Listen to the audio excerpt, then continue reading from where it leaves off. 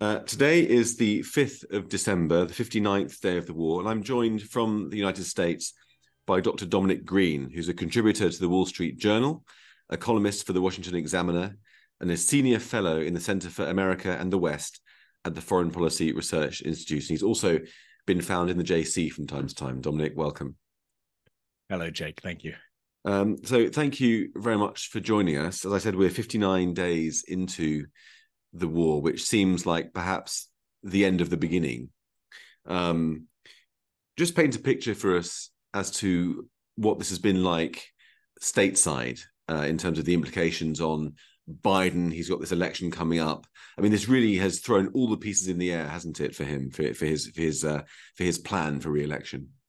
It has. I mean, historically, it's always been a commonplace of American politics that Israel is not a foreign policy issue. It's a domestic issue.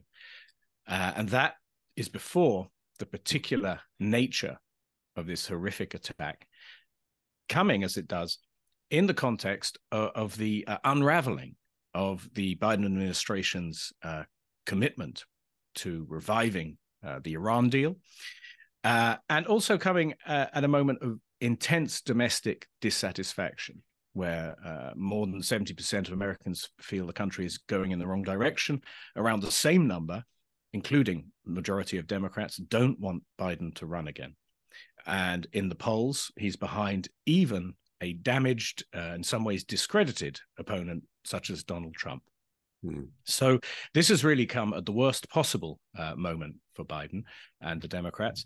And it, in many ways, is a problem of their own making. This is the failed foreign policy coming home to roost.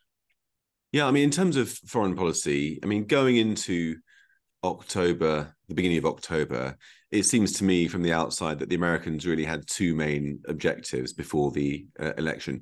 One was to expand the Abraham Accords to include Saudi Arabia, which Biden was pushing for quite hard. And the other was to somehow get the Iranians into some kind of nuclear deal. And we've had Rich Goldberg on this podcast a few weeks ago. We talked about Iran and how America was basically trying to roll out a deal whereby a lot of money was released from various escrow accounts around the sanctions, circumventing the sanctions, tens of billions of dollars from South Korea, from Iraq and elsewhere, as a policy that the Americans thought of as de-escalation, but many of us saw as appeasement, leading towards getting the Iranians back to the table. And October the 7th just blew both of those apart, didn't it? It has, and we have to go back more than a decade, really, to the very long-standing effort by the Obama administration, really from 2009-10 onwards, to arrive at a situation which both allowed the United States to disentangle itself from military commitments in the Middle East, while maintaining a decisive influence over the balance of power there. The two things are at odds with each other when you think about it, especially in a very unstable region. And the method that was chosen was, of course, the most destabilizing of all, which was to empower a nuclear Iran as America's regional proxy. That meant downgrading relations with its traditional client states, Israel and Saudi Arabia. Wait. So just to stop you here, there, Dominic. Yes. So you're saying that Biden wanted to, and the Biden school of thought wanted to have the Iranians as a proxy for the state. Yes, as the regional policeman. And in order to do that, it involves creating a balance of nuclear power, in effect, between Israel and Iran, and a balance of hostility across the Persian Gulf between Saudi Arabia and Iran. This was a grand and reckless thing to do, and it very quickly unraveled. But the idea of using Iran as the regional policeman, what does that mean exactly?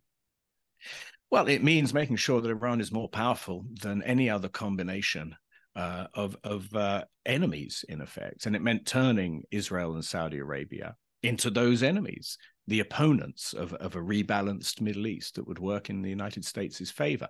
And as we know, crucial things were left out of the Iran deal, such as ballistic missile development, which, of course, we've seen plenty of Iranian ballistic missiles in action in the last few weeks. The Iranians cheated on their uranium enrichment commitments. And they effectively used the deal, which was never ratified by the Senate, because if it had been a real treaty, a substantial treaty, by law, it would have had to have gone to the Senate, and the Obama administration knew they could never get it through the Senate. So the whole thing was done on a wink and a handshake. And the Trump administration correctly surmised that the United States was being played, left the deal, and opted for what they called maximum deterrence. When the Biden administration came in early 21, it's the same Obama team, and they tried to revive the same policy. And that meant downgrading the Trump administration's alternative, which was maximum deterrence towards Iran, aircraft carriers in the Gulf and so on, and building up the Abraham Accords to create an alliance to counter Iran between Israel and the Sunni Arab states, especially in the Gulf. Now, Biden's national security advisor, Jake Sullivan, refused to say the words Abraham Accords when they came in. And they did nothing to try and develop this very promising, this breakthrough track that really had reshaped things. Ironically enough, had reshaped things in the way that the previous administration had hoped to reshape the Middle East in an American interest.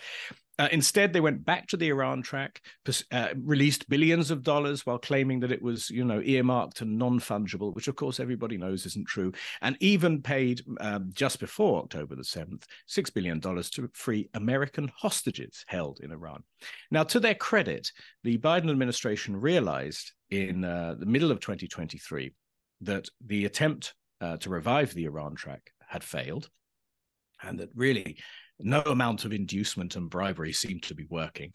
And they were starting to also think of the 2024 elections, and therefore they declared a sudden interest in reactivating the Abraham Accords track and said that they wanted to have a peace deal between Israel and Saudi Arabia, which of course is more complicated than any deal that has ever been attempted in the region, a peace deal between Israel and Saudi Arabia by the end of 2023 or early 2024. And as we know, every time there is the promise of a breakthrough diplomatically in the Middle East, every time there's a prospect of peace, the opponents of it will exercise the terrorists' veto. And that, of course, is what happened on October the 7th. Now, sooner or later, Iran would have pushed its proxies to use that veto one way or another. But I don't think that it should be doubted that the sudden urgency which the Biden administration brought to this extremely delicate situation, and a situation which the administration's own policies had contributed to raising the temperature, I don't doubt that this made it worse. It forced a crisis, in other words. Right. And it's funny. I mean, I said earlier in the last question that October the 7th blew both the Abraham Accords ambitions of the Saudis and the hopes of an Iranian a deal out of the water. But actually, I'm not sure that's necessarily true. Certainly on the Saudi side, we have heard, although in the aftermath of October the 7th, there was a lot of ramped up rhetoric, there's a sense that it might not totally be off the cards in the next couple of years, maybe.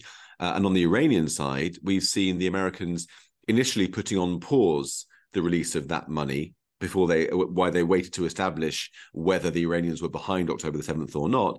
But having established that they weren't, they're now releasing the money again. That $6 billion from South Korea has been released, so far as I understand it, as has the $10 billion from Iraq. And so it does seem as if the Biden administration is beginning to persevere with the rapprochement or the appeasement or the de-escalation with Iran in the way that it previously was. It's picking up that thread, even as October the 7th and the consequences rage all around us. I think so. And you could find two or three reasons for this. One of this is simple professional vanity. An entire generation, in effect, of State Department officials have wagered their career on the success of the Democrats' Iran play. There's also the simple question of habit, of the familiar being preferable to the unfamiliar, especially if it involves ballistic missiles and a Middle Eastern war, which will send the price of oil through the roof. And that brings us to the third factor, which is very big, I think, in American policy calculations at the moment, and that is the domestic political factor. Going into 2024, with gas prices rising at the pump, with a Jimmy Carter-style hostage crisis, with American installations in Syria and Iraq being routinely attacked by Iranian militias, with the Houthis, who the Biden administration, by the way, took off the foreign terrorism organization list as soon as they came in, the US Navy having to intercept Houthi missiles. This is, as they say here, very bad optics. And the effort to manage those optics is well underway, and of course is doomed, because you can't put lipstick on a pig. Only yesterday we had this astonishing spectacle of a spokesman claiming that the Houthis had not fired on a US Navy vessel in the Red Sea because it hadn't actually, come close enough to the ship to qualify as a direct attack. This is nuts, obviously. And what we're heading towards, it seems to me, and I wrote about this for the Wall Street Journal a couple of weeks ago, is a situation where the continual niggling of American interests and installations across the Middle East, eventually the enemies of America are going to hit the jackpot. They're going to either damage an American vessel, they're going to kill American servicemen and women in a base in Iraq or Syria. Something like this is going to happen, and then you will have, as often typically occurs in the Middle East, one of those situations which go from 0 to 60 overnight, and a sudden and intense burst of violence. And at that point, the Biden administration will face the Jimmy Carter dilemma, which is, do you step up, defend your strategic interests, risk the price of oil going through the roof and a regional war and all the chaos that attends it, or do you back out and try and tell the public that there's nothing wrong and therefore try and win the election? And the Iranians are keen students of history, and of course they are perfectly aware of how that played out for Jimmy Carter, and they have got Biden on the fork now of a dilemma, which, and as I said, the US has its own fault in this, because it has pursued neither track, the Iranian or the Israeli-Saudi one, with sufficient seriousness, on the horns of a dilemma in which he's now got no good move. And in fact, the thing that's been worrying me recently is that before October the 7th, as of October the 6th, a lot of attention was on the Iranian nuclear program. And the headlines then were that it was about 2 weeks off having enough fissile material for a bomb. Since October the 7th, it seems to me, there's been a big distraction.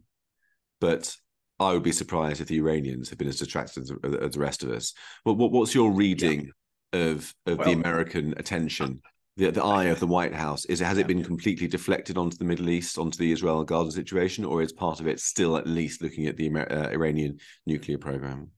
Well, the White House's policy is to micromanage every issue. It has tried to micromanage the border dispute, or the maritime border dispute between Israel and Lebanon, which played in Hezbollah's favor.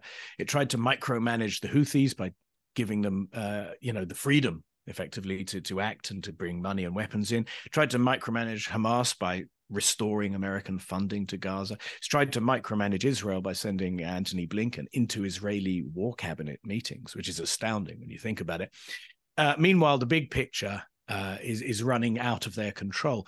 I do ask people in Washington regularly, because obviously if I was, a leader of the IRGC, I would have spun those centrifuges on the morning of October the 7th, the moment it was clear that the regional crisis, which everyone has expected for years, was underway.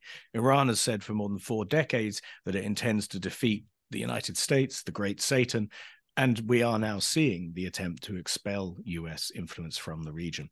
The problem is that we have a micromanaging administration, one which is particularly concerned with what the Obama team used to call optics, and domestic optics in particular, rather than the real world of national interests and hard decisions.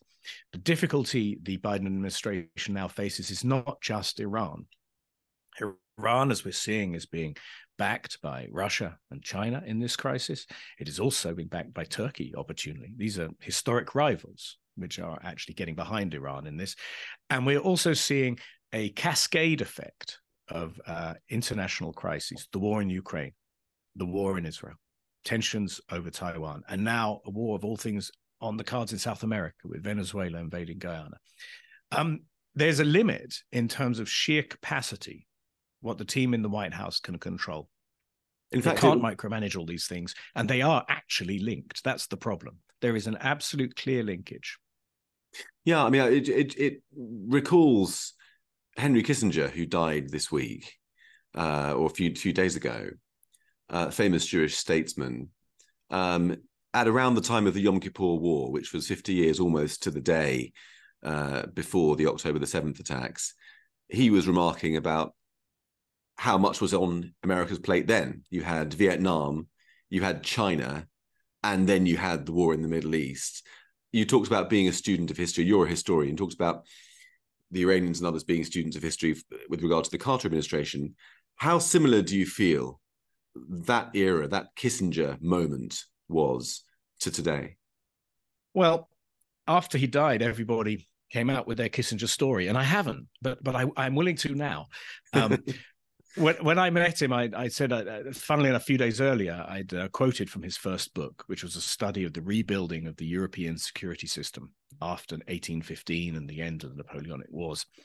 And he said, and I won't do the accent. He said, we need a Metternich now, by which he meant Klaus von Metternich was the architect of a peace which, after an era of chronic instability, stabilized entire regional systems by compromises, including, of course, a lack of democracy.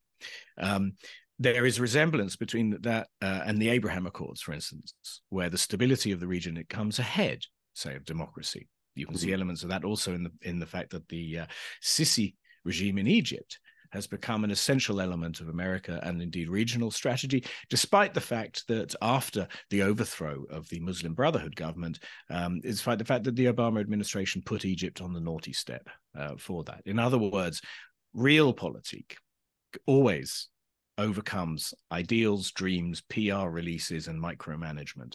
And Kissinger, faults and all, had a very keen understanding of the necessity to maintain order over anarchy, the most fundamental way, and therefore also to make very tough trade-offs, which include, for instance, tolerating wars in order to maintain a valuable client state. It is in an American interest that Israel emerges from this war, as I don't doubt that it will if it's allowed to fight it out, that it emerges from this war with Hamas, with its deterrence strengthened, and with Hamas's veto over political processes removed. There's another question whether Hamas can be made to disappear, but certainly weakened to the point that it cannot dictate or have a veto over the political process in the region. That would have been a Kissingerian goal, and it's the kind of thing that would be a stabilizing factor rather than a destabilizing one, and one that would also permit the creation of a regional system. Well, let me just query that phrase you used, if Israel is allowed to fight it out. Now, this seems to be quite a key point to me. There's two developing schools of thought. One is that if the Americans pull the plug, the Israeli campaign is over in terms of weapons, in terms of diplomatic support, in terms of perhaps even the two aircraft carriers, battle strike groups that are in the Eastern Mediterranean. And the other school of thought is that even if that happens, and we had Blinken just the other day talking about Israeli credit being exhausted. Even if that credit was exhausted, Israel would still have no choice but to press on and defend itself by itself, as the Israeli phrase has it. How much power do you think the Americans have over the Israeli freedom to act in their own interests in terms of prosecuting the war? The United States has enormous power over Israel's capacity to fight the war in a way that the United States would like it to be fought, put it that way. The United States wants to hold together its diplomatic relationships with the Arab states. It wants to maintain its purported leadership of the humanitarian ethos in the world. And it wants a happy outcome in time for the November 2024 elections. None of these things have anything to do with the necessity, which seems to be quite obviously understood in Israeli society, as among Arabs, in fact, as well as Jews, that Israel fights a conclusive war for its own survival. So there is a conflict of interests baked in, as there always is. And to go back to Kissinger in 1973, he stopped the Israelis from winning too well against Egypt and Syria in order to create what he would have called an exit ramp for the negotiations, which eventually did pay off and shifted the region in the US's favor by the end of the 1970s. So the idea that the great power shouldn't seek to shape a war for its own ends is nuts. That's also a fundamental of creating a stable regional system. So the question is, are the American priorities likely to stabilize the region or not? And the particular question, when you talk about the aircraft carriers and so on, they are designed effectively to keep Hezbollah out of the war. They are also there, and a senior Israeli politician described it to me as this: when Biden and Kamala Harris said, don't, they issued a one-word instruction to regional actors not to grow the war. That includes Israel. That was an instruction also to Israel. And the US is pressing Israel not to go against Hezbollah, who, as everybody knows, represent a far greater threat to Israel's survival than Hamas did, and a far greater threat to regional stability. And as everybody also knows, and this ex-minister confirmed to me from his own sources, Yoav Gallant, the Israeli defense minister, wanted to strike Hezbollah preemptively after October the 7th because they had Hamas boxed in, but Hezbollah is, of course, the greater threat. And he was overruled because the United States did not want that. And this does also fit the historic pattern where Israel must be seen to be aggressed against in order to have what Blinken calls the credit. And the question, of course, is, as with the credibility of the US dollar, how much is American credit worth in a world where the United States has become increasingly weak, where it is increasingly being pushed to the margins of the Eurasian landmass, where it is viewed as a temporary and external empire that will, like all the other empires, come and go, while the peoples who actually live there will be there the day after.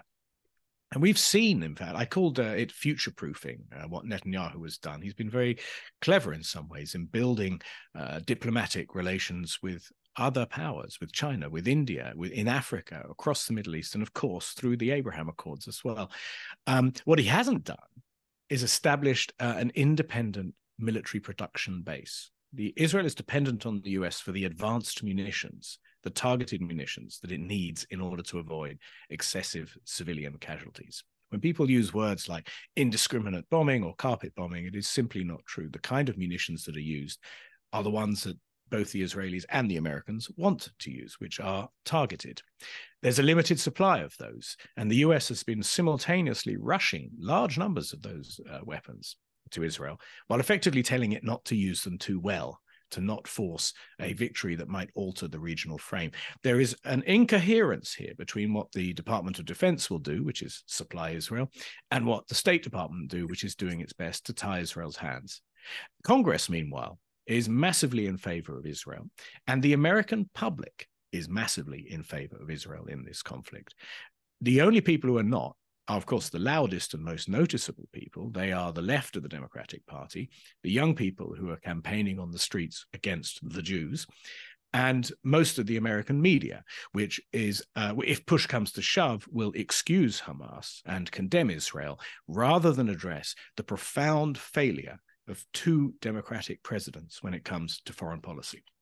Right. Well, let's talk about the domestic scene in the States now, which we haven't turned to yet. So there's an election coming up. We've got this war that the Biden planning in the run-up to the 2024 election has been rather disrupted, shall we say, by Hamas. What's the picture there, do you think? How have things changed, and what are the calculations that the Biden team are being forced to reappraise? Well, the first change is this. The American economy on paper is doing well. Inflation on paper is coming down. Yet most people aren't experiencing any great economic improvement, and Biden is doing worse in the polls. Over the last 59 days, his numbers have decreased. There are two reasons for that. One is that he might have lost the left of his party and younger voters by not supporting Hamas. But the majority of Americans actually are probably less charmed by the impression of weakness, that when the Middle East runs out of control, that is an indictment of the power which claims to run the region, the United States. And Americans are, generally speaking, very patriotic people and don't like it. And I've lived here for 20 years, and those are maintained. They're consistent principles. The American people are generally pro-Israel. They're not brutal. They are appalled, of course, by scenes of suffering and war, but generally they understand where the American interest lies in the region. The exception, and it is becoming an even starker exception, is on the left of the party and among the young, the college-educated young. Or not, actually, we should be more precise, the privately college-educated young, because it's not like people who are doing vocational studies at state colleges are marching for globalizing the Intifada and death to the Jews.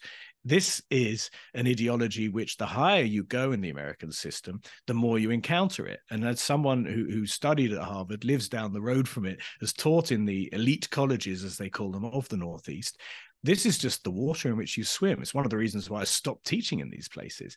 Anti-Zionism, delegitimization of Israel, making excuses for terrorists and mass murderers is not just a glitch. It is the curriculum, and in the humanities in particular.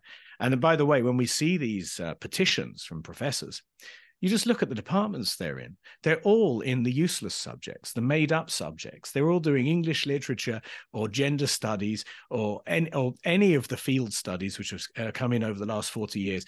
None of them are engineers. None of them are physicists.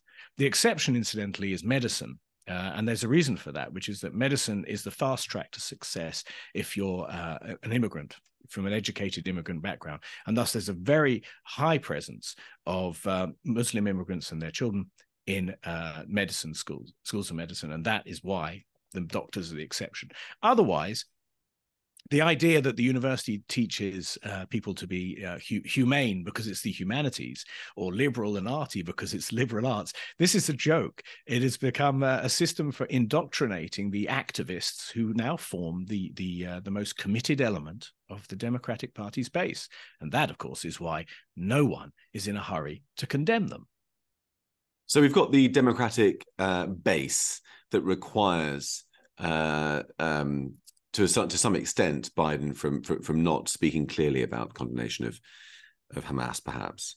But in terms of the cold, hard electoral arithmetic as we approach 2024 election, how much do you think it will really harm Biden's votes, harm his chances of re-election? Well, this was... I was writing on this a few days ago, actually, for the Washington Examiner. Biden is one of the most experienced politicians in the West, and he's one of the most successful. And the reason is because he is a very skilled politician and therefore has no morals whatsoever beyond the need to maintain and acquire power. And after a lifetime at it, he has finally reached the top job. To his credit, and I have been a consistent critic of him. I did say from the beginning that physically and mentally he just wasn't up to the job, and is probably rather corrupt and simply doesn't understand the 21st century world. To his credit, Biden maintains an intuitive understanding of the center of American public opinion. And that, I believe, is why he rushed to Israel straight away in a very clear demonstration of unequivocal support. That is also why I believe he has made several unequivocal statements of support. From what I can see, everyone around him doesn't see it that way. Fortunately, he's the president, who is enormously powerful, is effectively, when it comes to foreign policy, an elected king. The people around him, on the other hand, don't see it that way at all. I very much doubt that Biden sits up at night on Twitter, or X as it now is, firing off one-liners. But someone last week excerpted a one-liner from a speech in which Biden had said Israel has the unequivocal right to defend itself and Hamas must be defeated. They took out the one sentence which says, war isn't the way to go. It gives Hamas what they want. And that sentence was probably put in order to pacify his State Department and his advisors. I mean, the State Department has had hundreds of people walking out and writing letters of protest, which is unprecedented, in fact, in American politics. Biden gets it. He knows the American public.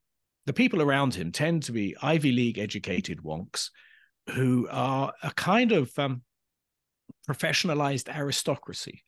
One of the things which has happened in the United States over the previous decades is the slowing of social acceleration and the pulling away of the top 20% of the country economically, just in terms of attitudes even. And the people around him, unlike, say, Kissinger's generation or someone like Kennedy or the first Bush, they don't have experience of the outside world. They don't have experience of the most awful thing of all, which is war, such as Kissinger, for instance, and Kennedy had. They are purely theoretical people, and they view their fellow Americans with a mixture of contempt and perplexity. They are, to use David Goodhart's terminology, they really are citizens of nowhere and everywhere. They're not specific. So they don't get it.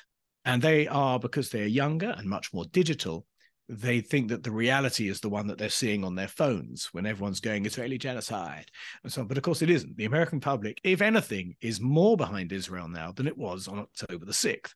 So Biden gets that. So he knows that if he backs Israel, takes a strong line, he increases his chances of recovering his rather dire position in the polls. But he also knows that if he backs Israel and Israel wins too well, or if this war follows the logic that in a way his own administration helped to create and spins out into a regional war, he also knows that's electoral disaster. So Biden really is now caught between these two things. And a foreign policy that comes down to effectively begging Iran, let us off the hook so we can win again in November, I just can't see that one working out. So I'm afraid that I do believe that sooner or later, there will be a situation where the Biden administration will either demand that Israel stops fighting, even if it leaves Hamas in power, or things will spin beyond the Biden administration's influence. Because there has, since 1980, no American administration has been so weak in the Middle East. And let's face it, a policy of getting out of the Middle East, which is the consistent thread from the Obama administration to the Trump administration to the Biden administration, regardless of the domestic polarities, that policy involves, I mean, you can't not have a reduction of American influence. And as I was saying, it was a big mistake to think you can reduce your influence, in other words, keep the lid on the pot where it's really bubbling, while taking your hand off it, which is in effect what the United States has tried. The thing is boiling over and everyone's burnt. So I don't foresee a smooth ride at all for Biden in this and the Democrats. And I do, it gives me no pleasure to say that 3 years ago I was describing just this in columns for the JC, that there will be a diplomatic crisis between the US and Israel because they're so divergent here. The US effectively wants a quiet life, and the Democrats see that even meaning empowering Iran. And the Israelis are in a fight for their survival. And for that matter, the Saudis and the Gulf states as well know perfectly well that their survival is at stake in a region dominated by a nuclear Iran. That's not a safe future for them either. That's right. Although, and perhaps we'll just end on this last area, we may very well in 2024 see an America returned to the iron grip of Donald Trump. And that would be a very different America from what we've seen over the past 4 years or so. And it would be a different place with respect to Israel as well. If there is a Trump victory, I mean, for one thing, what chances do you give Donald Trump of winning? And secondly, if he does win, what do you think is going to happen next? Well, having said I told you so, I should admit to also having been wrong. About a year ago, I was saying there's no way that Trump is back. He's done. And DeSantis is so obviously more competent and actually has a record of actual governing when passing laws and things like that. And I was completely wrong, as everybody was, in misreading the enthusiasm of the Republican base. In fact, about a third of it is Trump till it dies, is MAGA forever. And they're going to make him the candidate. And the effort to prevent him from running effectively by locking him up, it doesn't seem to be working either. And that will actually feed into his campaign. Also, if it's possible to assess the Trump phenomenon rationally, he has been vindicated when it comes to the Middle East and when it comes to foreign policy. In fact, that was basically the only area of real coherent success, was the Abraham Accords and this breakthrough, really diplomatically. And so we would expect, if he was to win again, and it does, as of today, look like he would, we would expect a great throwing up of hands and declaring that the end of the world was nigh. But we would also expect him pushing extremely aggressively for that Metternich style regional rebalancing, which would mean blocking out Iran, building up Israel, Saudi Arabia, the Gulf states, an alliance of moderate pro-American states against a major anti-American nuclear-powered enemy, in effect. And this would be treated as warmongering and chaos. But the last time round, it actually seemed to have worked quite well. And the fact, again, is this, that Donald Trump instigated no foreign wars and was enormously popular because of that. And if it's Trump-Biden in November 24, which is still an if, he will probably be able to say, I didn't start any wars, but look what these clowns have done. Because running against Washington, even when you've been Washington for 4 years, is still the way to win the election. And Washington has yet again embarrassed itself in the Middle East during the Biden administration. So I'm afraid to say, for good or bad, that Trump's chances are getting better and better. And the kind of dynamic that I'm describing, where this rolling chaos that the US cannot seriously control in the Middle East feeds back into domestic politics. Americans don't like scenes of rioting students, people trying to smash up Jewish institutions, Jews being assaulted in the streets. That is downright un-American.